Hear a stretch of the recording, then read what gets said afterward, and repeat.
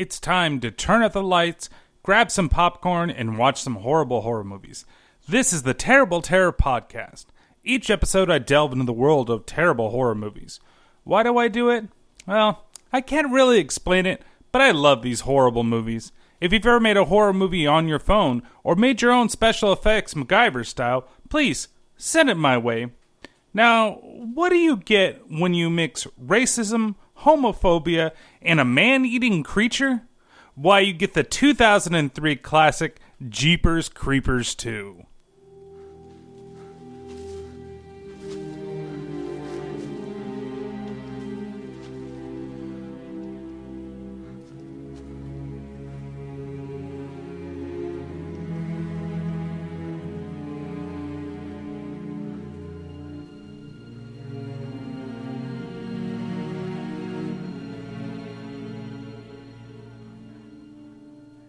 Why, hello everybody, and welcome to another wonderful episode. But I might use wonderful a little... it's a little too much, maybe. Another episode! Hey, look at that! Well, this episode, of course, we're talking about Jeepers Creepers 2.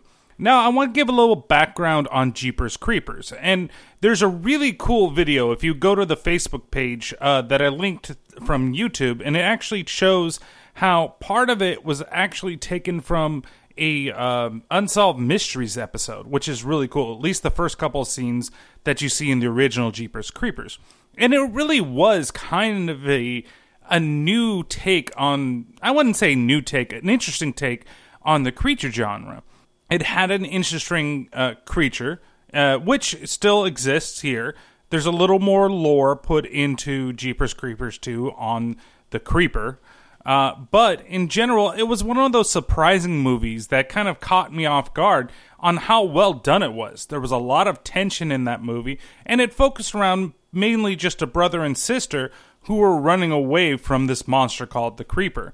And you never knew what was going to happen. Now I'm going to spoil it for you a little bit because I like the end of Jeepers Creepers. That's one of the best parts of that movie. And it takes place inside of a police station, and there's a lot of emphasis on not knowing when the creature's going to show up, and you know they tell you a little more about the creeper through the psychic that's going along with them, and you have the brother and sister. They're trying to figure out how to escape because one of them is going to be the target of the creeper, which ends up happening to be Justin Long, and that was the kind of cool thing in the movie. Not that Justin Long played the brother, even though, I mean, this is one of the first films that I truly remember him from, and he does a great job in that film, by the way. A little whiny, but that's kind of the character, too, and the play between both the brother and the sister in that movie really was well done, at least in my opinion, for a horror film. You don't see him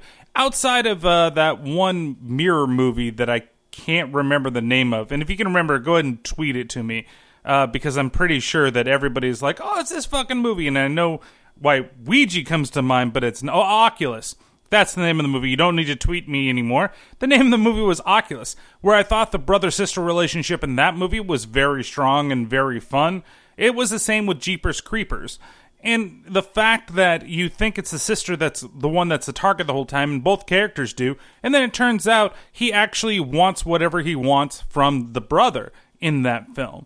And that's how we ended it. Now, the history of the Creeper, at least what we know of, is that every 23 years, and especially with the start of Jeepers Creepers 2, they explain this to you again, but every 23 years of every 23rd spring for 23 days, he's got a very weird obsession with 23.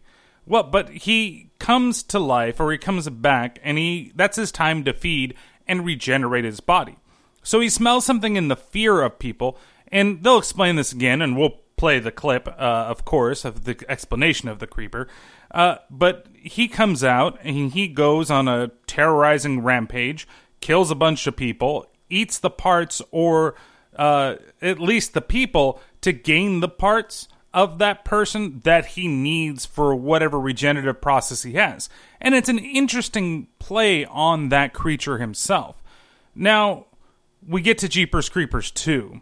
And it seems a lot of that tension is gone in this film. everything that I liked about the original is completely wasted. The only thing that's pretty cool and pretty neat is just in terms of the storyline is it takes place within the last couple of days of the Creeper cycle. So soon he's going to go back into hibernation or stasis or whatever it is he does. And, now he's going to finish up his little spree that he started in Jeepers Creepers. Now, I also know they're going to do a third movie. They finally announced one for 2017. But that's such a long period of time in between these two films, and it makes me believe that the second installment really kind of delayed that third installment from coming out right away. I mean, but you have to think about it. This has a very small budget. The second installment really only had a budget of $17 million, which, when you think about it, is not that much for a horror franchise, and it's also not that much from the original movie, which only had a $10 million budget, but managed to make $52 million in the box office, at least domestically is from what I can grab. Whereas this one, it made $63.1 million. Still a good grab, and it actually, for the longest time, held the highest for an R-rated movie in the Labor Day weekend. And that's nothing to snuff at. And the original Jeepers Creepers actually had set the record, and then this overtook the record, and this was overtaken later. But the second one still, for a R-rated movie for a weekend, has a really good, box office score. And this movie also kind of holds things for me because, personal information aside, my birthday's around Labor Day. And I remember this was like the birthday thing that we were going to do. There were two movies that I was scorned by as a kid. As a young one. That really affected me, and I went and saw for my birthday. And this was one of them, and the other one was the second Underworld movie, which I think is Evolution. I'm not quite sure. And both of them ruined my fucking birthday, to be completely honest with you. The second one, more so than this one, because I liked the first one, and I didn't like the first Underworld that much. I thought there were neat ideas, but I don't want to go on a tangent about Underworld. I think that's going to be something for another podcast. So you have Jeepers Creepers 2. And honestly, after I'd seen the first one, I was very interested to see what they would do with it, how they would expand it. What more lore could they put into this franchise? Do I get to learn more about the Creeper? Where do we go from the single, not the single, but the chasing of the two siblings, and all of a sudden now we're going to go on, and even from the trailer, I'm like, oh my god, there's a whole bus full of kids this time, and that's who we're going to go after, and it's going to be great. You're going to see the Creeper rip all of them, and, it's still an R-rated movie, so we're going to be able to do a lot more stuff with this, and it's going to be great. And then Jeepers Creepers 2 happened. It's just a disappointment. It's not a terrible sequel as far as sequels goes. And we'll definitely do a bigger discussion towards the end of this podcast about the movie as a whole. But I just kind of want to put it out there. It's not a good film, but it's not a bad film. It's not one of those ones that you're like, oh my god, why did I spend my money? Though I think at the age that I saw this, I kind of thought that, why did I spend my money on this? But watching it again, it was better than I remembered. Now, you have to understand, in this world full of sequels, in this world full of horror movies, and especially this world full of horror movies, Jeepers Creepers 2 really kind of falls into the abyss category. I mean, really, I don't remember much about it, but what I do remember about it were the same things that I had problems with when I first saw it. But the characters themselves, well, there's a little more to be desired. So, without further ado, how about we talk about Jeepers Creepers 2? And, as always, we're going to go through the whole thing, and we're going to, play some clips, and this time, like some of the episodes that we've had, there are longer clips, some that are over a minute long, and it's not by choice that I want to do this, but it's really hard to kind of break them apart, and instead of break it apart, say something really fast, and then continue playing the clip, I'm just going to play the clip as an entire set of sequences. So, without further ado, let's get into the movie. So, everything opens up, like I said before, it opens up with a title card explaining more about the Creeper. Well, if in case you forgot from the last movie why he comes around. Well, this is the end of the cycle, as we're explained, and now we're going into like a cornfield. And there's a young boy that's putting up scarecrows. Obviously, when you look at all the scarecrows, and if you've seen the trailer, one of the scarecrows is not like the other. And I wonder who that could be. Oh, could it be, some dude just playing a joke on anybody? Or is it the fucking Creeper? I think you know what the answer is. It's the fucking Creeper. So he's putting it up, and the dad, I guess they're trying to build a fence, so they're using some type of post gun. You know, those ones where it shoots the thing into the ground so that it can make the post hole for the fences. You know, instead of like when I did it when I was a kid and I dug it with my dad, you use the giant real shovel-looking thing to do it by hand. This is one of those like hydro-powered post things. And the dad's upset because he thinks somebody's been fucking with his machine. Jackie? You've been messing with the damn post puncher again, huh? No.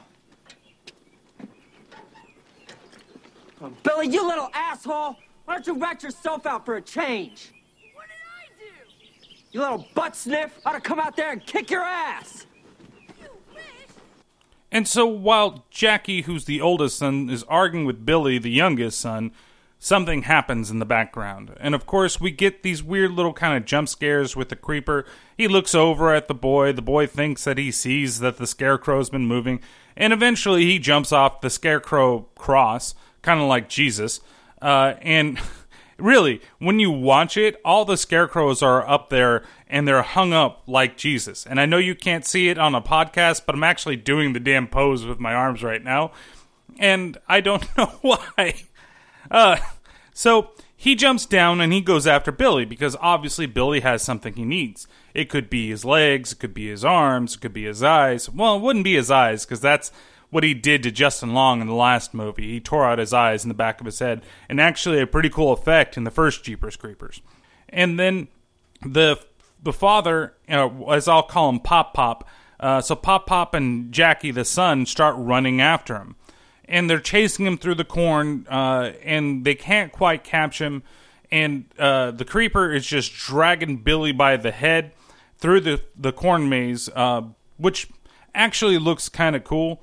At least the urgency of it. And like I said, this part of the movie starts off really strong, and I was really excited. And still, when I first saw it, I'm like, oh, maybe it's going to be better than I remember. Just based upon this opening scene. To the point where you see the Creeper fly away.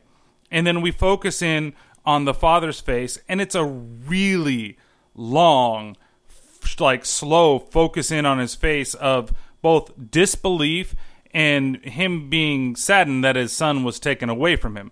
And also the anger. It's kind of a weird look on the guy's face, and that actor looks really familiar, but I couldn't quite pinpoint where he's been other than Jeepers Creepers and a couple of TV shows, which I don't watch.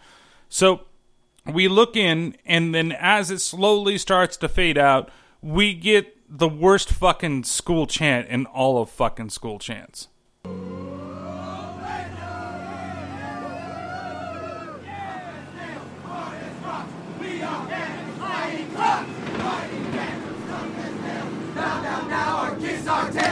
Alpha Blood will lead and me. Venom County's death machine. Venom Phantoms, ooh, Phantoms! Venom Phantoms, power and might! Venom Phantoms, fight, fight, fight! Venom Phantoms, we're the word! You don't mess with a mighty bird! Down the court, we'll clean your clock! Better not mess with a fighting cock! Venom Phantoms, go Phantoms! Venom Phantoms! So, can you guess what the emphasis is here on this fucking song? Yeah, that's right. It's on cock. Everything's on cock. You got a whole bus full of boys, and they're all chanting about the fighting cocks. You know, it's like, seriously, I understand these are like high school kids, and, you know, they're boys from I think it's a basketball team. Originally, I thought it was a football team, but as things progress, you realize it's a basketball team because that subtle racism comes into play as they go on. But it's so ridiculous that they did this on purpose, to the fact that even the count them, 3 fucking cheerleaders on the bus realize how annoying this song is. How long can they keep this up? Forever. They have a fight song with the word cock in it. That's actually a pretty funny joke, and I'm glad the movie is very aware of itself at that point. And it's kind of true. You know, when you were a young boy, or, well, I don't know if you were a young boy, but when I was a young boy, things like cock and, you know, any swear word that was out there, or anything that resembled a swear word, kind of made you laugh, and you could just say it. I mean, I remember the time when I was a kid, and I learned about the word shit, and my sister and I were in the backyard of the house, and we were just screaming shit at the top of my lungs. But, of course, this was also when I was like fucking 10 years old. Not a fucking senior or junior in fucking high school. Oh, cock. Oh, that's funny. Oh. It's just fucking annoying. And I get why they did that.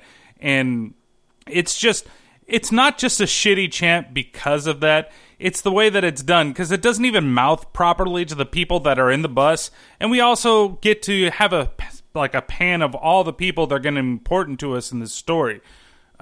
Including, for some reason, we focus on the bus driver, the coach, the assistant coach, and some dude that's just sitting in the back by himself, like pouting.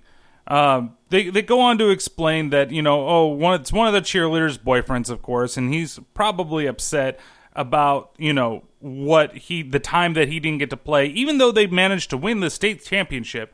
And I also forgot to mention that this is now day 23. So this is officially the last day of the Creeper. And the scene that we saw before was actually day 22. So he went and took Bobby, and and this is going to be very important for another part of the film. But they went and took the youngest, Bobby, on day 22. That's when the Creeper came and took them. And now we're going to focus on these douchebags in this fucking bus, along with, again, 3 cheerleaders. 3. Like, your school, I understand this is probably some backwater school in the middle of Florida, and no offense to anybody in Florida, kind of, but you gotta have more than 3 fucking cheerleaders. Come on. And they're not even like the best looking cheerleaders. There's like one that's like decent, and one that can act, and one that happens to be important to the story later on. I'll have you guess which one that is. But it's just so ridiculous that you don't have more of a budget. Like, you got a budget to have this basketball team with all these players, and I'm sure half these players don't even play. And matter of fact, I mean, you normally have what, like maybe 5 people on the bench? There's got to be like 20-something people besides the 3 cheerleaders and the 3 teachers that are on the bus driver and the 2 coaches, I should say, that are on this bus, you know, that just aren't playing at all. I don't know. I never really played high school sports. A big fucking surprise there. But even knowing from playing just like Little League and stuff like that, you have a lot of players, sometimes they just kind of sit out and they don't play for this game. They play the next game, or they're just bench players, or you cycle them out of the outfield or something like that. Maybe that's what happens in high school basketball and I'm just a fucking idiot. Who knows?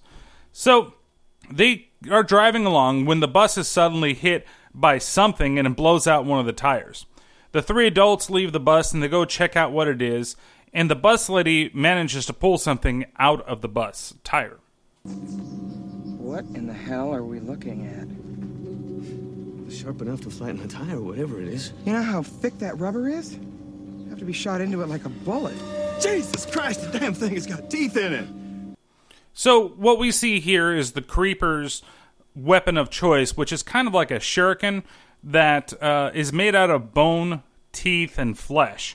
It's really actually kind of neat, and again, this is like an homage to the Creeper itself, because not really an homage, but more or less like a credit to the design of the Creeper itself, that his weapons and everything that he uses is made of the people that he's captured. So you see him just like a hunter, a true hunter that hunts and kills and uses every part of the animal. That's what the Creeper does, and it's kind of neat to see that type of character and this type of monster, at least in this day and in this time, being made, where it's not just a generic slasher guy. You actually created something that was new and really kind of unique to the situation. So they pull it out, and I have to also talk about the bus driver. The bus driver looks like a low-rent Kathy Bates. Like, I don't know how else to... Like, if Kathy Bates was a lot younger... I'm not talking like Misery-era Kathy Bates. I mean, like, much younger than that, but she's made to look older because they peppered her hair. That's what she kind of looks like. And then you've got the porno assistant coach who's got the porn stash. And then you've got the coach, Coach Dwight himself. And what's interesting about him is that he was in the original Jeepers Creepers as well. And he just had a small part in that movie, and he has a small part kind of in this one too. But I believe he was one of the officers that they first talked to when they went to the police station. And so it's kind of neat to see him go into this one, and I wonder if he'll pop up when they finally do the third one, if he's still alive. So they talk, they get everybody off the bus, and then we hear a little bit more about the last movie when the guys are listening to the radio on the bus. She'll give us the latest update on a continuing story we call The Horror in Poho County. Hey, Sheila? Poho update. Well, Peter, the fire which gutted an old church south of Pertwilla 4 days ago continues to offer up a gruesome bounty. County sheriffs excavating the charred ruins say the body count is now up well past 300. County coroners say the bodies were found stitched to each other, covering the basement's walls and ceiling. One on-the-scene witness called it a human tapestry of torture and sadism and a sight he will never forget. Sheila, the details keep getting stranger and stranger every day this week, it seems. Any new information? Some of the corpses they have found had false teeth made out of wood. That means some of the bodies they're finding down there are over 200 years old. But Peter, it's the condition of the cadavers that's the strangest fact of all. The county coroner's office reported yesterday that they have yet to find any one complete body. Believe that, man? Each one missing No, they're making either it an up. external limb or an internal organ. What connection this has? This is actually one of the kind of neat things about this film in terms of how it tries to relate back to the last film. In this sense, we get an update on what's actually happened. Even though the movie was made 2 years after the original, they decided only to make it a couple days after the original film. And it was at this point in the movie, I remember seeing it for the first time, I realized, oh, hey, this is pretty close. Like, even here, I didn't realize at the beginning of the film when I started watching this again that it was so close to the original. It doesn't really tell you that. It just kind of assumes that you know. And it takes this scene to kind of put you in that frame set. I mean, if I wasn't really paying much attention to it, I might not have gotten it right away. I mean, to be completely honest with you, a lot of this movie is pretty damn boring, and I might not have been paying attention, but at least at the beginning of the film, you should be paying attention because you're trying to get into the story, not into the random crap that's going to happen in a little while that really doesn't need to be in the fucking movie at all. So the bus driver at this point decides to come back onto the bus, and she's trying to radio, and they can't get any type of signal out of anyone. Say again, 226. Anyone read me? We are down and disabled out on East 9. Come back? We gotta be in some kind of sunspot or something. There's no signal getting out. Yeah, it's gonna be dark in about an hour. Well, we still got 5 tires on the ground, which means we can probably limp home if we keep the going slow. So I've got to say something that I totally forgot happened right before this scene, before I get into what just happened there and kind of my thoughts. I mean, that's pretty simple as it is, but we actually got to have a scene with Pop Pop back at home with Jackie, and they actually found a knife that belongs to the creeper. And that knife itself, it randomly flies out of his hands and sticks into a lamp.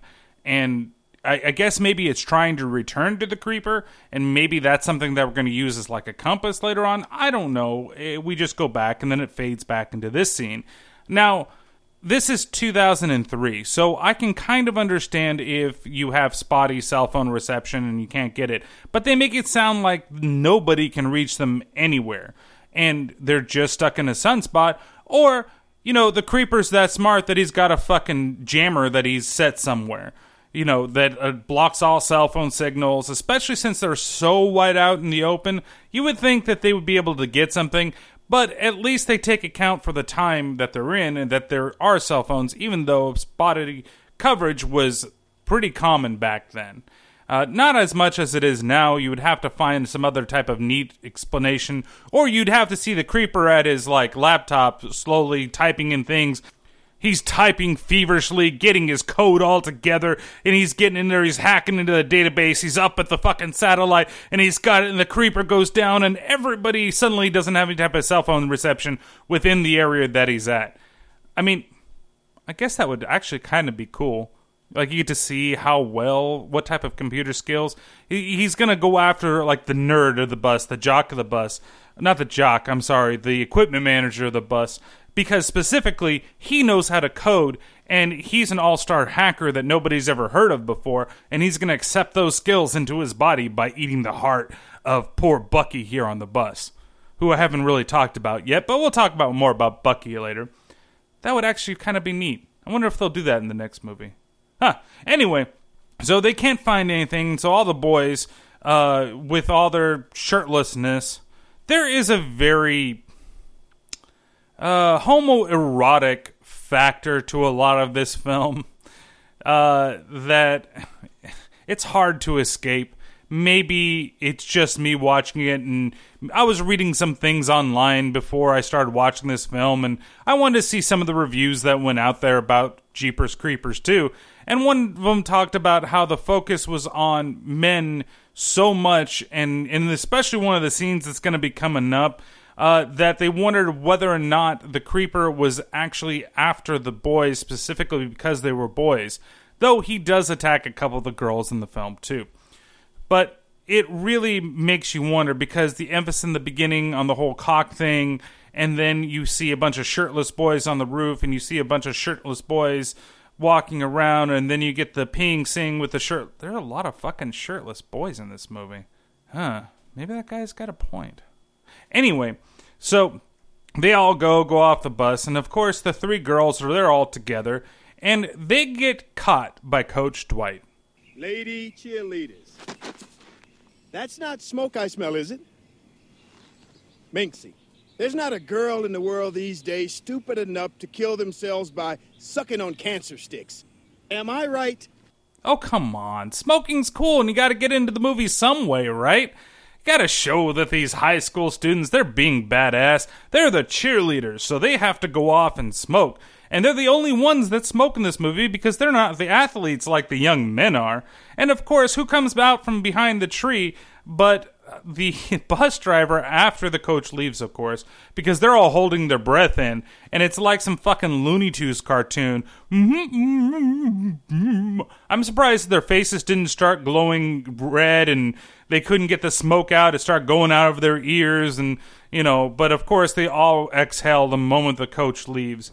And it's just, it's one of those scenes where it's like, look, the tobacco company paid me to put their product in the film, but they didn't say that I couldn't tell you that it was bad. And then after I told you that it was bad, it wasn't the right thing to do. I don't show the bus driver coming out puffing away perfectly fine on a fucking cigarette. Of course, she looks like a Haggerty Kathy Bates, so, maybe that's a reflection. Look, you guys are young and nubile, so you guys, you shouldn't be smoking, but if you're old like that bitch over there, then make sure you fucking toke up every day. Well, toke up's probably the wrong word, but light that cigarette. Like Johnny Cash once said, smoke, smoke, smoke that cigarette. Gotta have another. Anyway, so after the coach catches them, and we can, go through the whole moral, not moral lesson, we get the scene of Bucky, the nerd, along with, I believe it's Dante, and then Izzy. They're all having a conversation outside, and it turns over to, again, what Izzy's sexuality preference is. You know what the story is on your scars there, right? No, tell me. Got into a fight when you snuck into a bar. So? A gay bar, bro. You do know what they call you, don't you, Izzy? That's my name. Or isn't he? really, what does this have to do with the fucking film? These guys are all homophobic now. They all think that because maybe he was in a gay bar and got in a fight in there, that he shouldn't be with the team because they're going to be showering all the time or something, and he's just going to happen to go over there and look at their dicks and be like, man, I want me a piece of them, or look at their ass and be like, man, I could just slide right in there. Look at all that cushion on that butt over there. What the fuck is this point of this fucking part being in the movie? I don't fucking get it. It doesn't add anything to the movie. You don't really learn more about this. Is the creeper going to go and find this guy because there's a fear of getting found out? And the creeper decides, you know what? I want to be gay, so I'm going to eat the gay guy. And that's what I'm going to... I don't know, and I don't fucking get it. And it's fucking retarded. I'm sorry for using that word, but that's what this is. This is the stupidest fucking thing in this movie that I've heard so far, and there's more that's going to be added to it. It makes no sense. Why would you put this into a film? Even in 2003, you should have more respect for your fucking characters than to go off these simple, stupid fucking tropes. Okay, we live in backward-ass Florida, and we're worried about the queers, the coloreds, and the steers. I don't know why they'd be worried about the steers. Maybe the alligators. They're worried about the fucking alligators, man. So, but really, like, how stupid does that sound? That sounds as stupid as this fucking line in this movie. This is one of the things that, besides other clips that are going to happen in the fucking review of this movie, that I just don't fucking get. It makes no sense being in there, and it really shouldn't. So after this lovely scene, we see the boys all going back onto the bus, because as we talked before, they still have 5 tires, so they're going to be able to limp home just fine on those tires and get everybody back to the school. So we then cut over to Pop and Jake. And Pop, he's decided, I'm going to go hunting after the creeper at this point in the film. And I have no idea what time of day this is. It's very daylight, and I don't know if it's early morning or it's afternoon or it's mid-afternoon, because you never really know what time we've got here. And we see Pop fucking going all hardcore blacksmith and making his own weapons. It looks like he's making a bunch of harpoons that he's going to use somehow, and he kind of looks like he's getting ready to turn that post launcher into a fucking harpoon gun. So we go from them, and then we cut back over to everybody else inside the van.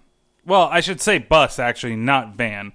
And you see Scott, who I really haven't talked about yet, but he's going to start to get a lot more screen time, as you should know. And he's talking with his girlfriend of why he has such a fucking stupid pouty face on him. You know, you could talk about it. Might help a little bit. What'd I play today? 12 minutes? Well, it was a great 12 minutes.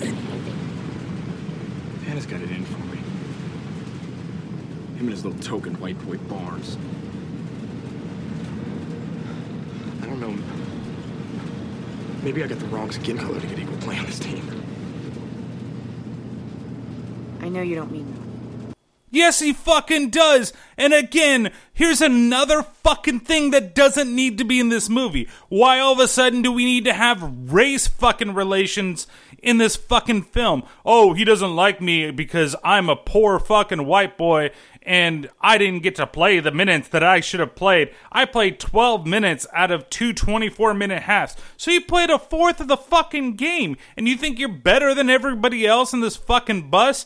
You know, it's fucking ridiculous. And then you're mad because the coach is black and he selected some of the black players to play on the floor. Maybe they actually are better than you. Maybe it's not about fucking race all the time. You know, I hope that you die a horrible fucking death. Like the creature comes out and it fucking rips your face off because it wants your pretty boy face, and it fucking eats it, and then his face becomes yours, or he just eats it and realizes how much of a fucking vile character you are and throws it up on the ground because you're more fucking evil than the fucking creeper is, and the creeper's out there been killing people for over thousands of years and has, you know, maybe he needs the racism gene too. He needs the racism, and maybe later he's going to kill Dante to get the fucking homophobic gene. You know, I need to be more evil, and these two people are fucking evil, and that's why I wrote these people that way. I just don't understand that. Why do you need to add this to the film? It makes no sense. It really brings down the quality of your film, and all it does is make me groan and cringe. I mean, it happened to me the first time I saw this movie, and it happened to me the second time to watch this movie. This turned me off. The first part turned me off, the second part, this part right here, and it still happens again in the fucking movie. Ugh. Yeah. I don't know what to do. I gotta continue with this film. So, let's get off of racism and homophobia, and let's go over to Minxie, who happens to be the third cheerleader, and she falls asleep, and she has some sort of dream where she sees Justin Long, and he's in the field, and he's mouthing something.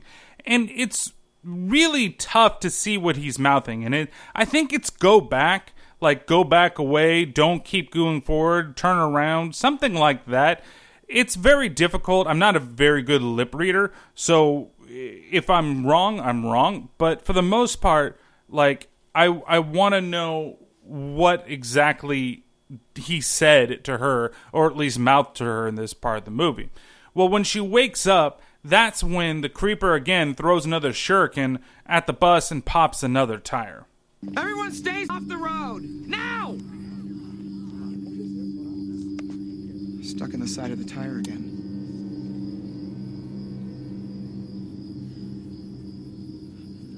Oh, God. Don't tell me that's a belly button in the middle of that thing. What's kind of neat here, too, is, again, the tie back to the first movie. The belly button there's a tattoo around the belly button, and that's the same tattoo that Justin Long's character had in the first film. So, as you can see, again, he's using the whole body to do whatever he wants, and now he's created a Justin Long-based weapon, which is actually pretty cool. I think I'd want that. But I'd want more of the character from Waiting, like maybe like an insult type of gun, or like, you know, it would flash certain things, like maybe it would flash the goat when you threw it. That'd be kind of cool. You know, you could get your friends into seeing the goat all the time. If you don't know what the goat is and you've never seen Waiting, please see that movie. It's fucking hilarious. So, now the bus is totally fucked, and it's stuck there in the middle of the road. She's gotten everybody out because she doesn't want everybody to be attacked or run into, you know, while they're out there in the middle of the road. But something kind of catches their eye, and everybody goes outside to start laying down like flares and things like that. Poor Coach Dwight, he gets picked up by the creeper and gets flown into the air. Okay, champions, getting back on the Betty Boop. Bucky, get on the two-way, see if you can raise anyone. I'm talking to you, Scotty. What the hell happened to the coach? Get everyone back on board and close those doors. Do it, Scotty. Yes, Scotty, fucking do it. So at this point, too, I think that not the coach, but the bus driver, she's going to be some sort of badass and maybe go out there and fight with the creeper. But nope, she gets taken away, too, and some of the students see it. The assistant coach, he runs back to the bus, and they try to figure out what exactly happened to her. What happened? What'd you see? What'd you see? Come on! Did you see something or not? She flew away. And here, this is where I start to question the R rating of this movie. Because I really haven't seen anything worthy of an R rating yet. The coach has been taken, and he was swooped up into the air. Billy was taken, and he was dragged through the forest. And there was a little bit of blood, but not forest. The cornfield. And there was a little bit of blood, but there wasn't anything really nasty about it. And now the bus lady, she's been taken, Miss Faux Kathy Bates, and nothing has really been R-rated, besides the racism and homophobia and some of the language. Like, I don't get it. So, they start arguing on the bus, and then we get the assistant coach comes back, and Scotty again starts spouting some of his stupid bullshit. Go sit down, Scott. You got a problem with me? No, you got one with me. Do I what? You heard me. We don't have time for bullshit, Scotty. Go sit down. And at that point, from the front of the bus, the assistant coach now gets taken away by the creeper. You see the feet come down, grab him, and pull him up, and it freaks everybody out on the bus, wondering what the fuck was that thing. What was it? Scotty, what the fuck was it? Scotty, come on! Scotty, we just want I don't know what it was, all right? And he's completely covered in the coach's blood all over his face, and he was actually kind of rubbing it back on his face. Maybe he thought it was like water or something, or maybe it was piss from the coach when he pissed his pants after being dragged into the air. But nonetheless, it actually was blood, and we see him like completely freak out and completely shut down. We then cut over to Pop, and he's listening to Police Scanner, and they're basically kind of using some bad jokes of the situation, what's going on, but they give him kind of the general area where he needs to go in case he wants to go and actually find the creeper. All units. Anybody else getting some weird stuff out Kissel County way? I just got 2 calls 10 miles apart, both reporting abductions. All units, be informed this should be strictly 1036 information. Is someone burning a marijuana field out there tonight? Because these 2 stories are way, way out. Ha ha ha ha ha ha! Burning a marijuana field, because of course that would just get everybody high, and you know, they would think that somebody's being abducted, but people are being abducted, and there's actually shit going on there, so fuck you? That's not a good joke? Well, now we're back on the bus, and they're trying to figure out what to do exactly, and they're looking for weapons that they could possibly use to defend themselves from the creeper. Now, I believe this is one of the longer clips that we have, so please stick with me here. Javelins? We've got spears on this bus? Sticks. You want to wait around so you can poke at that thing with sticks? That thing shows up here again, and I'd rather have a sharp stick in my hand than nothing at all. Hey, guys. Betty's flare gun. A bunch of flares for it, too. Who says we wait around? I'm serious. Scotty, you're not talking about getting off this bus. You see that? That means that there's a farm down at the end of this road somewhere, and that's as far as anybody'd have to get to. With that thing out there? Scotty, with that thing out there? Scotty! That thing hasn't been back here in almost an hour. And that doesn't mean that it's not still up there somewhere. And that doesn't mean that it is. Hey, this isn't about who can run the fastest, okay? Or being a pussy. What is your problem? You tell me, is he or isn't he? Hey, check yourselves, both of you. Who, do I make you nervous? Thinking you're gonna come on to me, and every other swinging dick on this bus makes me nervous. Yeah, it makes you fucking stupid, too. Yeah, it does make you fucking stupid. Again, we're gonna have to go back to this homophobia. And now there's another guy on the fucking bus that's worried about all the dicks on the goddamn bus because he could possibly be gay, and of course he's gonna want to fucking sleep with... Oh, again, why? We want to show that this guy's a dick, and he couldn't just be a dick like a normal fucking dick or a normal fucking bully. He has to have these fucking type of tendencies. And so it's going to get them to start fighting on the fucking bus, of course, fighting amongst each other, to where one of the other characters, who happens to be African American, he goes and he puts his hand on poor old Scotty, and guess what fucking happens? You get that hand off of me, we're gonna have one more missing person out here. There's nothing about any of us on this bus that's more important than sticking together. It's the only way we're gonna get through this. You wanna play cock of the walk now, huh? Now's not the time for this shit, Scotty. Big K, sit. I'm serious. Wanna play cock of the walk, bro? Why do I think you want to call me something else? You want to call me something else, Scotty? Because I don't think you get I can see you thinking it, whether you say it or not. Just stop it right now. Both of you, stop it. This is ridiculous here, too. Here's that racism coming out. We just had it a little bit a while ago, and here it comes back again. I think you want to call me something else. Bruh. Like, really? This doesn't need to be in this goddamn movie. It doesn't. And why do they need to fight amongst each other? It makes absolutely no fucking sense. I mean, okay, maybe it does. He's jealous of what's going on. But he can be jealous without being fucking racist. You know, there's two things that are happening in this scene that I don't get, okay? Well, the big major two are the racism and the homophobia. Those are probably the biggest ones that's going on in this. But it's singling out this character, this bully thinks he's better than everybody else type of character. He feels like, I mean, does it have to be this, like, down-home, like, old-school guy that he really doesn't need to be like this? This is not the character. You can make that character who's jealous of the playtime, who thinks that he's better than everybody else, who has the girlfriend that everybody wants. You know, he's got everything going for him, but it's just not enough. You can have that character, and you can be totally fine without him being homophobic and racist at the same fucking time. I don't get it. And it really bothers me. And maybe it shouldn't bother me so much.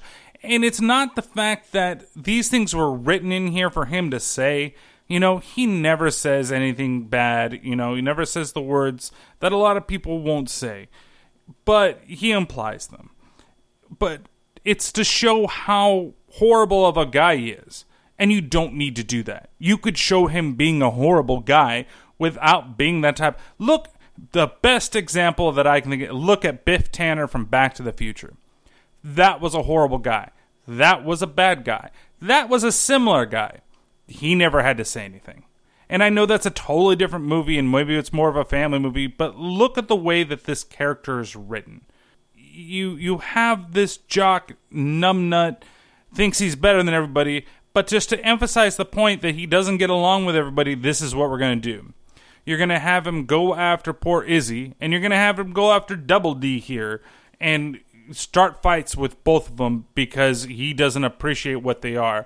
Because he doesn't think that, he thinks that he's getting preferential treatment because he's black, and not because he's a better player than poor Scotty over here. And so after they have this confrontation that I don't want to talk about anymore, the creeper finally truly shows up, and you actually get a good look at him this time. And is it just me, or is the mask worse in this movie than it was in the first one? Like, I didn't think he looked that bad. The makeup, you have more money. You have more money. Why doesn't he look better? I mean, yeah, you're probably reusing a lot of the crap from the first fucking film, but you don't have to make him, you could make him look a little more, I don't know, human-like. And I get that there are some more special effects that are used later on in the film that are a little better than they were in the first one. And then there's some really fucking laughable ones that we'll also get to later on in the film. So he starts shaking the bus, and everybody kind of freaks out. And he's at the front, and he loosens some bolts from the bus itself, from some of the doors, that you'll find out there's meaning for it later.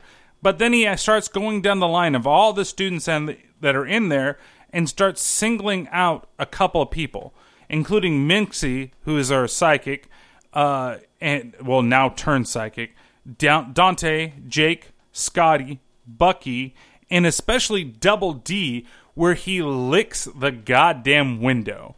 And it's one of the most ridiculous and honestly funny. I laughed my ass off both times at how stupid this looked.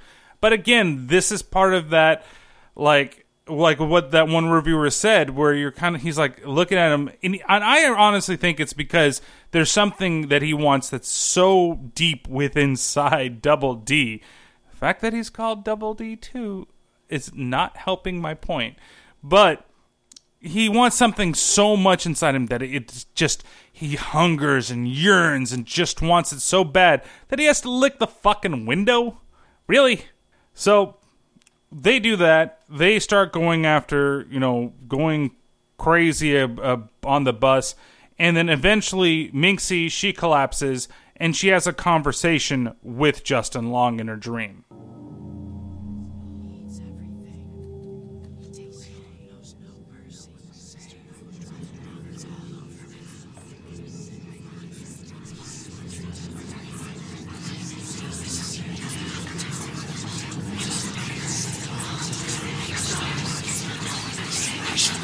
Every 23rd spring for 23 days, it gets to eat. Eat what? Eat what? Eat us. Now, the actress here that plays Minxie is the worst of the three cheerleaders, and she's got the most scenes and most acting, I don't want to say chops, but acting performances in the movie out of the cheerleaders. But she's definitely the worst and most laughable in the way she does things, because there's even worse things that are going to happen in the future.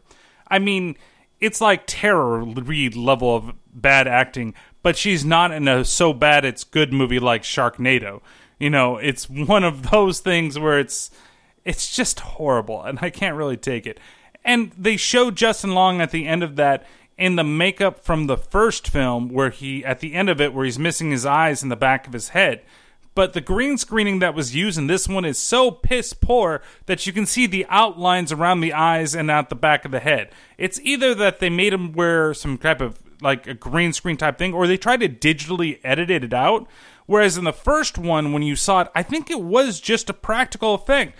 They could have done a practical effect again and just shown him from the, like, nose up.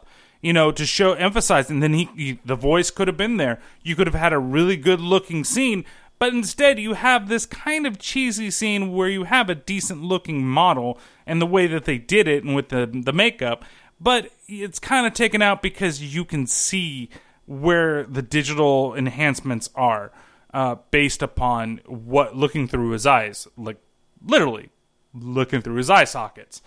So she ends up waking up, and they are all panicking, and they think that it's gone. They're all on the bus trying to figure out what to do. It's gone. It came, it did its thing, and went away. It went away, but what the hell was it doing? What do you think it was doing?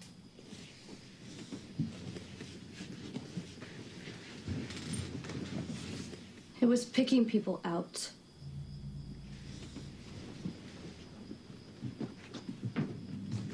What? It can smell something in people, in their fear, something that helps it pick people out. Pick people out for what? I don't understand how you would know that, sweetie. A dead boy told me.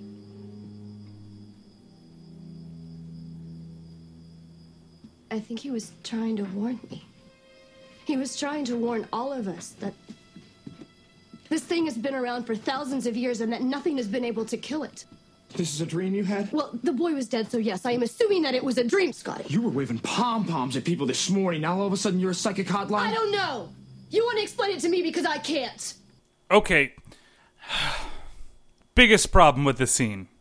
How did she get all that information on It Feeds on Us? She managed to tell the whole story of the creeper, but we only got to see the part where he says, it comes out and it feeds. Oh, it feeds on us. Okay, I could get if she came out and basically said that. Maybe even some about the 23 days, because I think Justin Long actually did say a little bit about that. But how does she know that it picks out based upon fear? It picks out specific people. She knows a lot more fucking information than Justin Long told her and us in that scene. So we're missing out on something here. There could have been a longer sequence where maybe he explained more of what was going on. Now, I know there was a lot in that whisper sentence, but it was more about what happened between him and his sister, if you listen to it really, really closely, than what actually happened with the creeper in general. Like, what exactly he does and why he does these things. And she's able to give us a whole recounting of that. And it's bad writing. Or it's bad editing, because editors are the ones that really tell the story, as I've heard so many times told to me before. But I really wish there was some type of deleted scene that we could see, maybe that he tries to tell her more, and maybe that scene should have been included in the fucking movie, because then we'd get more fucking lore on the creeper. I mean, it's nice that we've learned a tad bit more about him in this, but a lot of it is just kind of pieced together in what people have told us afterward, and not necessarily what was included in both films. I would have liked to have seen a lot more explained here, and that could have helped with both, since Justin Long's character is a part of the Creeper now, as is Billy, who we saw in the beginning of the film, and many other people's. If we saw many more apparitions because they're now a part of him and they now know more about him since they're a part of him, they could have told a lot more, including ways, how do you stop him? But of course, there's no fucking way to stop him according to this movie, but I'm getting ahead of myself there. So, it's... You go on and you see, you fade over to Pop Pop and Jackie, his son.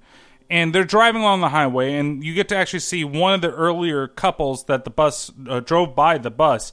They've crashed, and he's actually taken both of those people too. And since they're on, that kind of leads Pop Pop to know that he's on the right route of finding the Creeper because he's following in his wake of destruction. While he's going back to the truck, Jackie is on the CB radio, and he actually is able to pick up the call from Buckley. 226, you still there? I'm so fucking still here. Okay. Just say again what you just told me. We're not playing games here, right? Just say it, man. We are trapped in a broken down school bus out on East 9. And something is going to kill us if we don't get help out here right away. Where on 9 East? In Kinsale County, are you the cops? What's trying to kill you? What are you talking about? Just tell me, are you the fucking cops? Look, now listen to me. I'm already on the 9. But it's a big highway, so is Kinsale County. Are there any landmarks near you? Are you close to anything?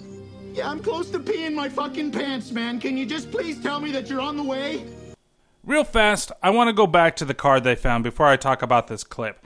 And it's something that's really stupid, but I think it's lazy, shitty fucking writing again.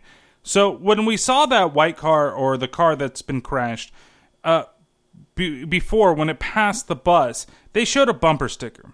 And then they showed the car crashed and kind of torn open and stuff. And it's the same fucking car.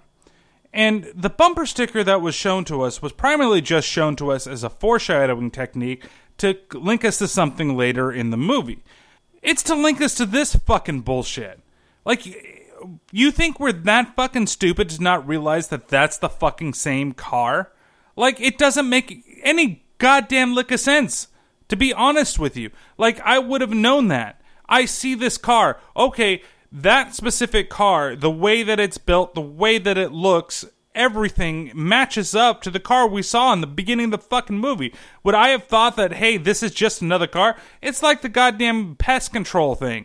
If on the pest control truck that we also saw in the beginning of the movie, the very first time during that chant scene, if we saw that truck later in the film, and that has a bug on top of it. But they didn't focus on the bug on top or the whole car. They focused on the fucking license plate. And then when they show you the car again, you're like, oh, that couldn't be the same car with the bug on top because the license plate doesn't fuck you. No, it fucking is the same car because these are the same fucking props that they have to fucking use with.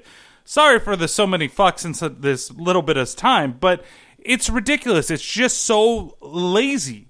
And it makes them think that the audience is so goddamn stupid that you can't put two and two together. You know, you look at the damn car, this looks the same. You look at that car, that looks the same. Even though it's got the roof torn open on it and it's a little bit destroyed, but it looks like the same goddamn car, and you gotta prove it to me by just showing the bumper sticker. Stop thinking your audience is so goddamn stupid. That is my main point of that rant. Now, going back to what happened here, it seems like they're actually on the trail, and they'll be there soon. He kind of lies to them and says, yeah, we're going to call the cops. Of course, they're not going to call the cops. They're just going to go try to find these guys out in the middle of nowhere. So we go back to the people inside the bus at this point, and they're still arguing amongst themselves, and the creeper is slowly coming around again, and they realize when the creeper's starting to attack the van, at least from the outside, that they can't get out because he did something very, very fucking smart. He jammed it. We thought it was trying to come in, but this frickin' thing was making sure we couldn't get out. And they fight off the creeper actually pretty well. using those javelins that they were laughing about earlier in the film, she manages to stick him right in the fucking eye, and not before he's tried to grab Bucky and pull him through the roof by his head, which I don't know if it was thought of, but we'll talk about it again later on. I don't want to ruin it right now. We'll talk about it then. So we then get this weird scene that maybe this is the reason why it got the R rating, but normally it doesn't happen because it's happening to the monster and not happening to any of the humans in the film. So in an actually decent effect for this film, we see the creeper moving the javelin in and out of the eye that she stuck it through. And he's going back and forth, and eventually he actually rips off a big portion of his fucking head, to which one of the other characters actually said the same thing right before I said, oh my god, it ripped off half of his head. Which, again, it was a decent effect for this type of movie. It was a kind of a practical, but it did cut away, so you didn't see everything. But you do get something kind of cool in a bit. So he flies up to escape everybody, and then he comes crashing down on top of the bus itself. Scotty then goes into this kind of long diatribe about it's time to not be nice and actually separate the two classes of people on the bus. It's time to go. What are you talking about, man? Help is coming. The 9 is big. You remember? What if he's an hour away? What if he's going the wrong direction? There are fucking cops on the way, man. And you want the rest of us to sit underneath that big hole in the roof and hope that thing doesn't come crashing in here? What do you mean, the rest of us? I mean, it's time to stop being polite. There are two classes of people on this bus now. It had its pick of 20 of us back there, and it picked 2. Dante was one. Another one was you, Jake. Oh, God damn it, And we Scott, all saw him go for you, Bucky. What the hell is that supposed to mean, huh? 2 classes of people? What, the will be eaten and the won't be eaten? Fuck you, Scotty. That's right, Bucky. You fucking tell him. Fuck you, Scotty, you piece of shit. Still on the reels from that sick fucking burn from Bucky, Scotty then turns his attention towards Double D. Scotty, you're not talking about throwing people off this bus. It's funny you should say that, D, because the only other one we know it picked out for sure was you. Whoa, hold on a second. We all saw the way it sniffed you out back there. You were the only one that gave tongue action, man, and we all saw it. Scotty! And so they get into another little scuffle. Of course, he has to fight with every fucking person on the bus. And then Double D turns around and puts that piece of shit back into his own place. Will you listen to me, you piece of shit? He looked at you too, bro. I saw him and you did too. He looked right at you and smiled. And when he made Jake take the lights off it, he could have looked at you twice and licked his fucking lips. And we don't know that. So you keep your little blacklist. Because when he takes you out, and I hope he does, I'm gonna be the one getting as far away from your sorry ass as I can.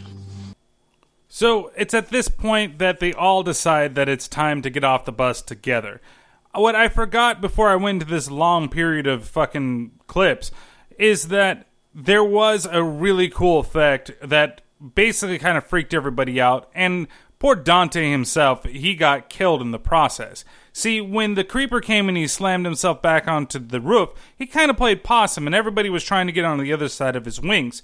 Dante, he's sitting there and he's playing with the wings, thinking that the guy's all passed out, but he ends up swooping himself inside, getting himself caught inside the wing, and then brought up to the roof to where his head gets ripped off. And that's probably partial also with the R rating there. Well, the creeper himself, with half of his face gone, he rips off his head in a decent effect, a very nice practical effect. And you see all the kind of inner workings of the back of his head all working, which is really neat. And then you see the head rise from his stomach and take the head of Dante, and take the place of the creeper's head. And at that point, that's when the creeper disappears kind of to lick its wounds. and everybody freaks out, and then we have this conversation. You know, now that I think about it, I think some of this creeper's kind of abilities would be cool to have. I mean, I'd like to be able to have a nice new head whenever I wanted one, right? Wouldn't you? Like, you break a leg, and instead of, waiting for it to heal, you just fucking rip it off and go eat somebody and eat their leg, and then, bam, you got a new fucking leg. It's perfectly healed, works great. Need a new heart, same thing. Bam, go eat somebody's fucking heart. Just make sure they don't have, like, heart disease or something like that, and then, you might get fucked up. But really, you could replace anything you want. Got to wear glasses and don't want to be able to buy or have to wear them, or go out and buy them, or have to buy contacts so you don't look like a freak. Bam! Go eat somebody's eyeballs. I mean, that's perfect. Be great. I'd love it. But I think I'm getting way too off fucking topic here. So they all get out of the bus, and then the creeper, of course, comes and attacks. Before that, Scotty and his girlfriend get in a little bit of an argument to where she equates fear to being like somebody on alcohol, where the true colors of somebody comes out either when they're drunk or they're really afraid. And I totally agree with that, and that's actually one of the better lines of this whole movie. So they all run away, and the creeper almost gets Double D, but he trips the last possible second, and the creeper throws out a knife, which gets stuck into Scotty and sticks him into a tree, and he can't pull himself out. So they go back and forth. Izzy comes over and tries to help him. The girlfriend, she goes and she tries to help get the knife out. And then Double D, even though he doesn't really want to do it, he actually breaks all boundaries. It doesn't matter what type of bigot or homophobe this guy is, and they help him. It's ridiculous. Like, it's one of those scenes where you're kind of like, oh, look at us, we're so much better than you because we're willing to help you even though you're a dick. I get it. He's the antagonist besides the fucking creeper. But really, you don't need to have it in this type of movie. Just, I wish it would have stopped at the beginning of the fucking movie. But I don't want to get back on this again. So they actually manage to get the knife out of him, and when they get the knife out of him in the tree, the creeper swoops in, and bye-bye fucking Scotty. I don't ever have to listen to your ass again and see your ass again, and I hope he eats something that you don't fucking need anymore. You know what would be great? Maybe if he ate his dick off, and then he just gets the new dick, but leaves him dickless for the rest of his life and drops him in a ditch somewhere, and you see him at the end of the movie, and he's like, oh my god, he ate my dick! I can't do anything with it anymore, and everybody laughs at him, and okay, again, getting off topic, and I'm terribly sorry. So, they're running away, and the creeper is coming again and coming to attack poor little Minxie. And right before he's able to do it, here comes Pop-Pop and Jackie, and they're actually managed to save her. And he's still kind of... This is where it gets more like Moby fucking Dick, right? So he wants to get the creeper, and that's all he's focused on doing is killing him because he got his poor boy. And, Minxie tries to talk some sense into him. Look, you can't stop it! You get in the cabin with Jack Jr. You stay down till this is over. This'll never be over! It doesn't matter what you do. It'll be back. 23 years from now. 23 years from then. Yeah, see, again, this is really shitty acting. I mean, I would have a lot more fun if fucking Sylvester Stallone was in that role. It'll never be over. It'll be over. You'll come back. It would have been a lot funnier. These are the things in the movie that make me laugh. Like, even the look on her face, like she's trying to cry, but it looks like she's just really hard trying to take a shit. Like she's really fucking constipated. And that's how she gets that emotion. It'll never be over. It'll never be over. It's that type of acting. Oh, man. This is such a shitty movie. He goes after his white whale.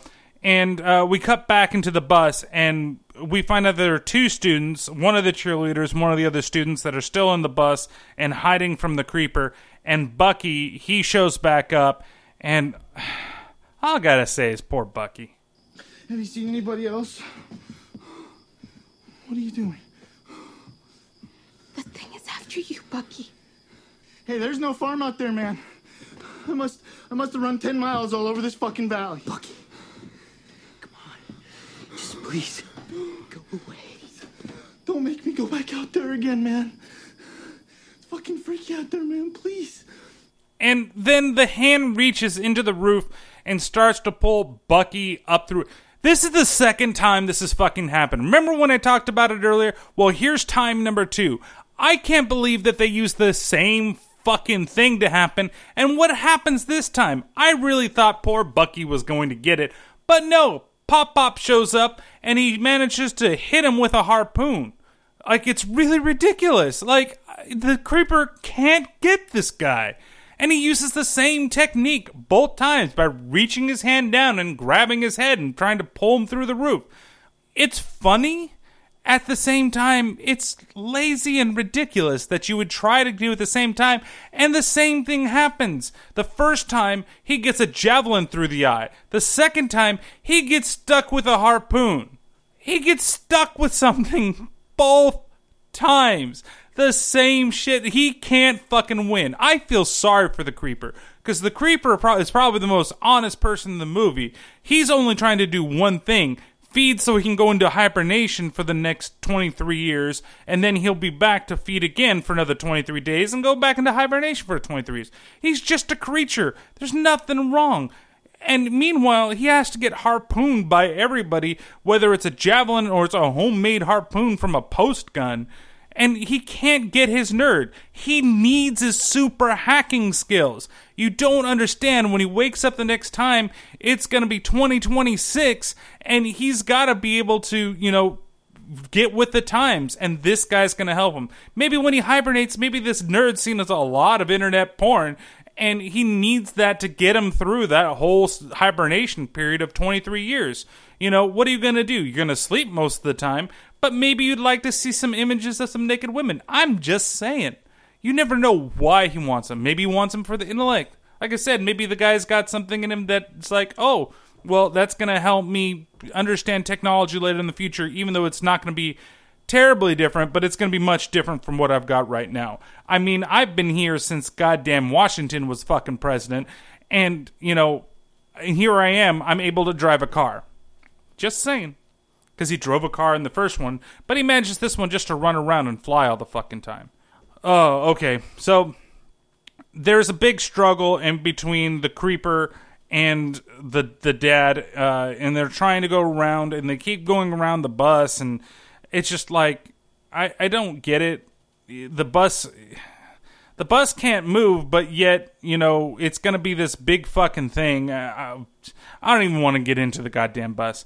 So he's got to get a hold of the creeper, but the bus is pretty much going to come and completely destroy the car, and Jackie really urges his dad to get out of there. Dad, get out of there!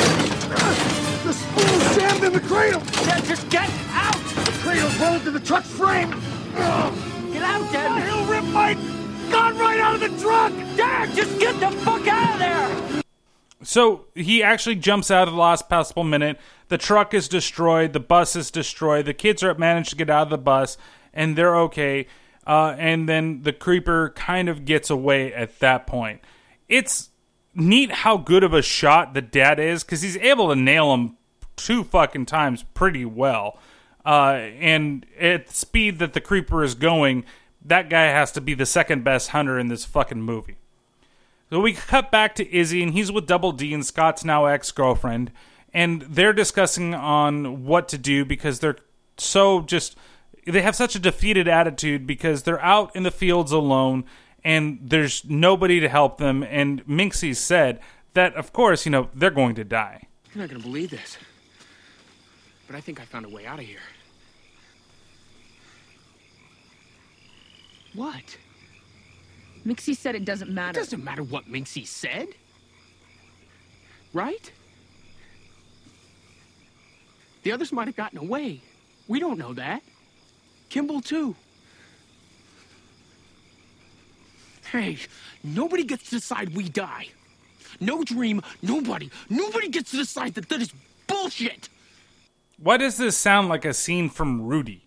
Nobody decides who gets to play but me. It's like, maybe not Rudy. It's more like, It's an emotional, that emotional speech like from Independence Day or Pacific Rim, where you've got the president and he's out there and he's trying to rally the troops.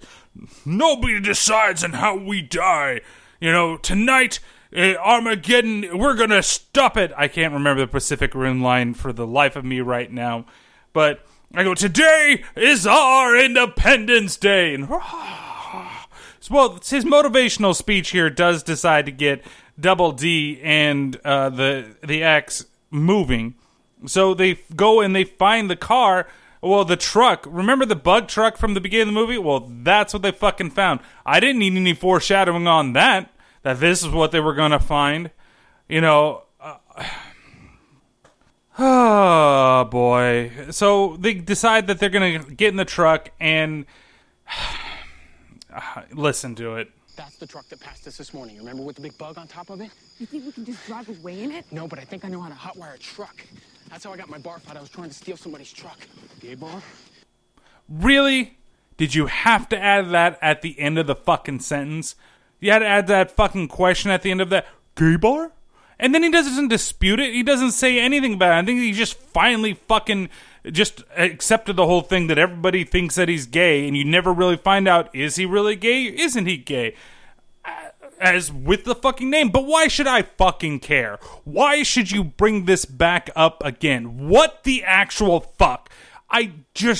It's the dumbest part. And then she says, you think we can get away in that? And he says, no, but I think I can hotwire it. What does that fucking mean? Doesn't that mean that you can get away in the fucking car if you're able to fucking hotwire? You say, yeah, I think we can get away if I can hotwire it. That's what I was doing in the bar. Basically, I think that he's a thief. He's just a car thief, and he was caught trying to steal somebody's car, so they beat the shit out of him. But you don't have to add the gay bar part to it, and you don't have to add that stupid responses, no, I don't think we can get out of here. I think that I can just hotwire it, and then we can get the fuck out of here. Oh my god. This thing's almost over, right? There's still like 30 fucking minutes left of this movie. It's fucking ridiculous. So they actually manage to hotwire the car, and then guess who shows up? The creeper shows up. So then there's a chase scene between the creeper and the car, and we go around and around, and the creeper is catching up because he can go much faster than a car can, and which is fine. I'm not saying that as a, oh my god, I can't believe he can go much faster. No, because he's able to actually catch up to a lot of these people, and he's a lot stronger, and he's eaten a lot more people than these people have, and turned them into body parts and everything. So I can understand. What did he eat to get the wings? Like, there's no human that has wings. That's a question for another point in this fucking podcast. But, so he goes and he flies after, and Izzy thinks of the perfect way to stop him, and he's going to sacrifice himself by flipping the truck. Well, he's not meaning to flip the truck. Basically, he's going to hit the brakes and force the creeper to go through the windshield. And when he does, well, first he pushes the X out of the moving vehicle, and she tumbles off into the grass. And she's perfectly fine, by the way. But Double D is sitting in the back of the truck, and he is still in the back of the truck when the whole truck flips over completely and rams into the ground. And there's no way that either of those two could survive. I mean, you don't even see Double D get thrown from the truck, but for some reason, he's way out in the field, so he did get thrown from the truck when it was flipping over, but Izzy's probably dead inside the damn car. Now you're in the field, and you actually get to see the bone protruding from the leg of Double D, and he's got the flare gun, and so he's, trying to protect himself, but he's kind of like catching his breath and figuring out what he's going to do. And that's when you see one of the dumbest things in the entire movie. This is number 3. And the reason that it's number 3 is because all the homophobia and all the racism are the dumbest things in this movie. 1 and 2. You get more homophobia than you do racism. That's why homophobia gets number 1. Number 3 is the creeper chasing Double D through the field. It is the funniest and most ridiculous thing that you will see in cinema, because like a bullfrog, because the creeper has had its wings torn off, one of its arms and one of its legs, it fucking hops after Double D to go get him, to go eat him. And it's so dumb. It is literally the dumbest part. I could not stop laughing when I first saw it. And when I saw this again, I forgot about this part completely. And I had to pause it because I was laughing so hard. Because it looks so ridiculous. And the fact that he's actually able to catch up to Double D makes it even worse. I understand Double D's he's got both of his legs, but one of them's completely busted. But he has the ability to crawl and crawl fast. But Mr. fucking Bullfrog over here, he's able to leap giant distances in a single bound. I mean, if there was a Superman of half-destroyed monsters, the Creeper would be it. And so he's jumping, and he's trying to crawl away. Double D's like, oh my god, I can get it. And he actually gets caught, like I said, by the Creeper. And the Creeper's on top of him, and he's got his thing. And then you get to see the kind of cool backside of the head open up behind him. And he looks like he's going to do something. And then out of the middle of nowhere, he gets shot in the face with a fucking homemade harpoon.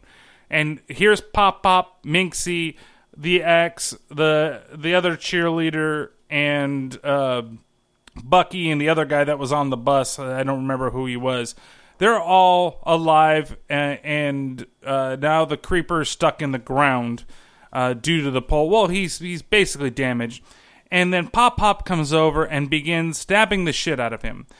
And I'm playing this because it is a ridiculous number of times that Pop Pop stabs the Creeper.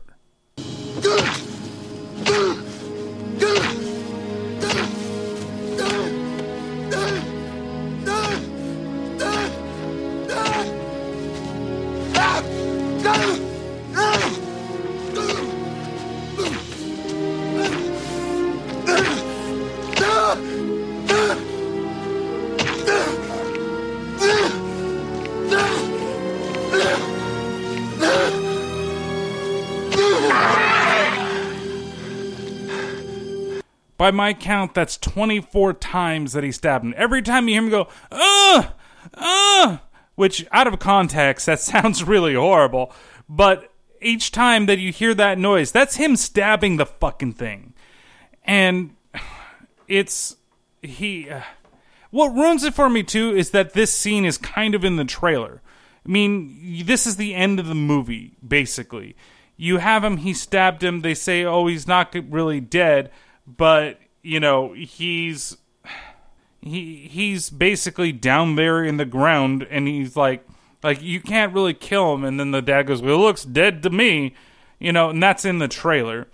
And that's at the end of the goddamn movie. So after stabbing him 24 times, you look at the face, and the weird, thing cocoons over the Creeper's face.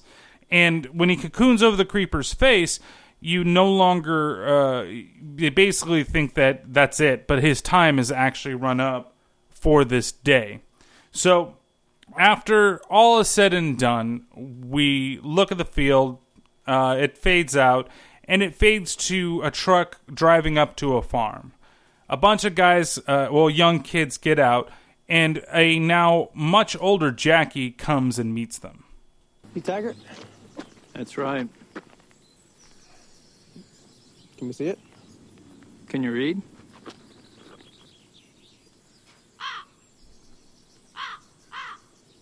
Is something real? I heard it was a bunch of bullshit. Still $5. So, I guess they're trying to make money off the damn Creeper now, and they put it up here, they call it the Bat Out of Hell, and it's $5 for a viewing and $10 for a picture. And of course, these young kids want to come out and see it. So they pay the $5 and they go into the barn and they see it actually hanging up inside the barn. Pop Pop, now much, much older, rolls in his wheelchair towards the kids and they ask him, what's up with that thing? What's the story in this thing? Whatever you've heard, probably. You expect us to think that thing's real? Don't really care. How'd you kill it? Stabbed it right through the heart with a big homemade harpoon. Which I made within a couple of hours and was still able to go out there and destroy this creature. I mean, that's the most ridiculous thing in this movie besides the hopping. I know there's tons of ridiculous shit in this movie, but honestly, like, if you think about time frames of him making his own homemade weapons and turning that pole launcher into a gun the way that he did, that would have taken a lot more than the time frame it took in this movie. But he still has it up there, and the kids kind of look down on him, and they're like, "Are you waiting for something?"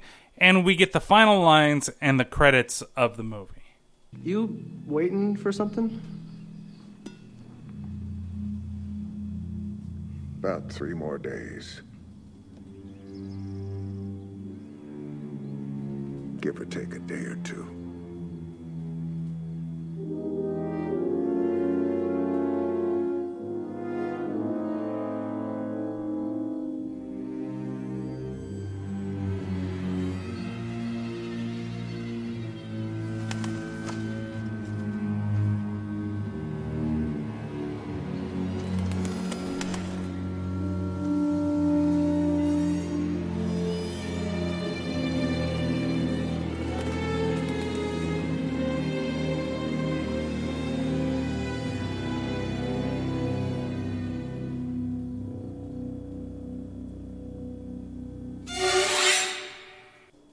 So that was Jeepers Creepers 2.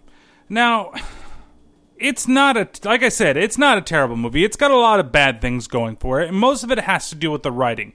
The way things are shot, some of the suspenseful scenes they're not like the first one. I think taking it more out into the open, you're basically just stuck in the middle of a field for the whole time. Whereas when you look at the original Jeepers Creepers, there were a lot of more inset scenes. You go into the house of the creeper. You go into the police station. There's a lot of chase scenes with the car. There were a lot of really cool, suspenseful scenes. And you do get that in a couple little things. And like I said, the beginning was well done. But the fact that you're basically just on a bus for almost the whole movie is kind of shitty, to be honest with you. It just doesn't add that. But there are... Like, the head removing scene looks really great, and even the head coming up out of the body and replacing the other head looks pretty good too. But it doesn't really warrant, maybe not in this day and age, it doesn't warrant an R rating. This is a PG-13 movie. There's some bad language in it. I think they say fuck more than once, and maybe that's why they got an R. But there really isn't a reason for them to have an R rating on this movie. Maybe with the exception of a body without a head. But you see that nowadays, and of course this is 2003 that we're talking about, not 2016. So I can't really compare the two together. All I can tell you is that if you were to see this movie now, this would be a PG-13 movie. And there really isn't any other thing to show it being an R, other than they were trying to make it... I don't know. It makes no sense for the type of movie that it was. I wish it had more to it.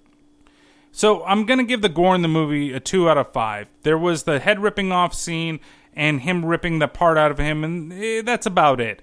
Those are the goriest things that you're going to see, and there's not really any gore associated with it. I could have moved it down to a 1, but I thought those scenes were good enough to kind of warrant that. The scene with him doing the javelin in and out of his head with the eye, that was pretty cool, and that would definitely gives it a point. So I give a point for each of those. The fun factor in this movie, it's a 1 out of 5. The scenes that don't involve the creeper are boring as shit or fucking piss me off. It's just, the dialogue sucks, the acting sucks. It's just not fun to watch, and it just moves so slow. This movie, I believe, is over an hour and 37 minutes, or it's almost an hour and 40 minutes. I think with credits, it might even be an hour and 44 minutes. And that's too long for this movie. It really could have cut itself down to the 90-minute mark or gone a little closer, or extended some things and added more things about, more backstory about the creeper. I would have loved to learn more, but you don't really learn anything than what you already know and kind of have been told in the first movie. It had a good premise, but it just didn't follow itself all the way through.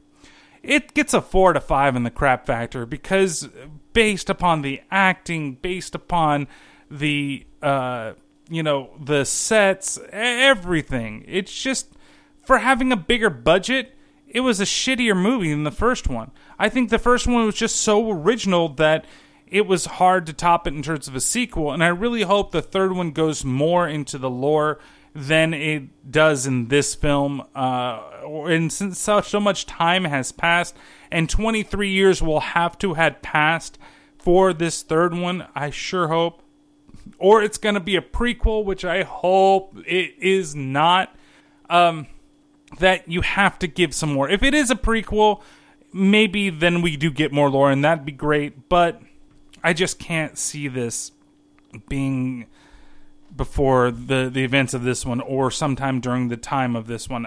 I don't know.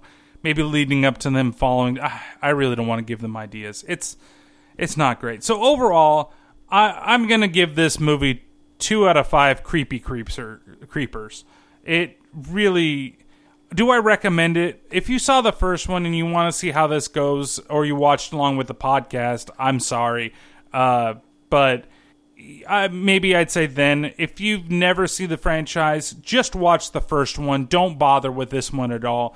The first one is a really, really good for my tastes, and I would recommend that to anybody out there. Like I said, for the time, it was something original. It was much better than I thought it was going to be because the trailers made it look like shit. So take it with it's your grain of salt. Your miles may vary, as they say, with this, but I can't recommend this movie to anybody. And it gets some just based upon originality of the creature. Like, you have such a good creature that I wanted something bigger and better for it. The idea behind that was so good and was so interesting. And even the stuff that they talked about in this film in terms of the lore of the creature, and I keep going back to that, it could have been so much better than it was. So, for next time, we're actually reaching upon a year of this podcast, and this is going to be the end of season 1 for the next episode, which will be episode 26. So, for the end of the first season of the podcast, I decided to go with something a little fun and with one of my favorite actresses' names to say. Let's take a look at the trailer. Thank you. Deep underground, in a top-secret research lab, security has been breached. A deadly virus, capable of contaminating the entire world, has been released by Umbrella Corporation. Oh my god. We have to get out of this building. What was that? It's the brakes!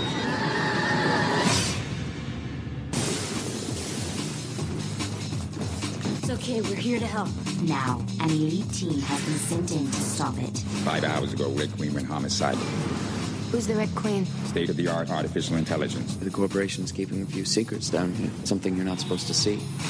But they have only 3 hours left before it begins infecting and mutating the whole human race. Everyone stay calm. What's that? She bit me, man. She took a chunk clean right out of me.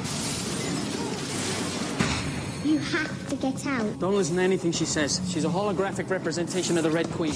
She may be our only way out of here.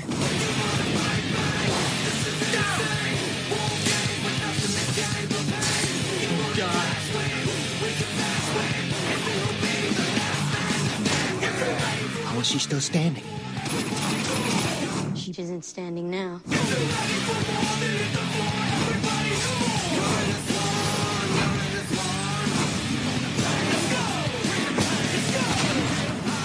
No one is immune. Resident Evil. You're all going to die down here.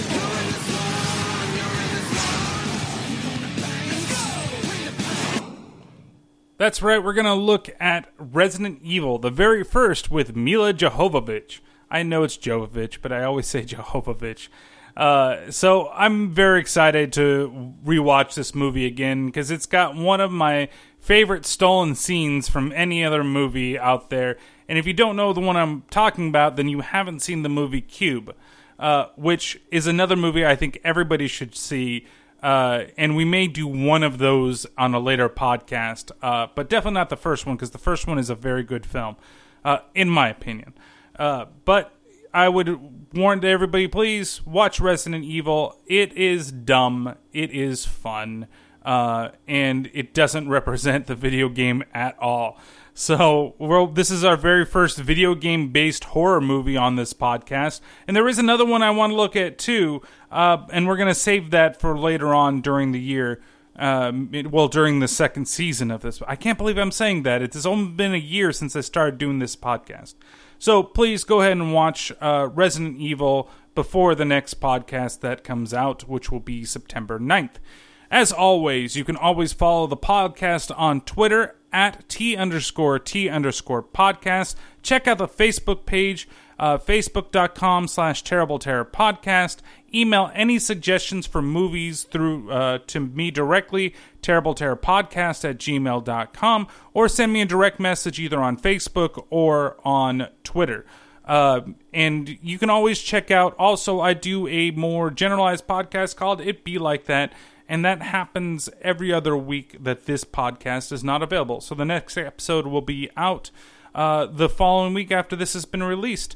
So I appreciate everybody that's listened. Like I said to you, you should always rate and review us on iTunes, Google Play if you can, Stitcher, Spreaker, Blueberry, wherever this podcast is found. It helps us get seen. It helps more people reach out there.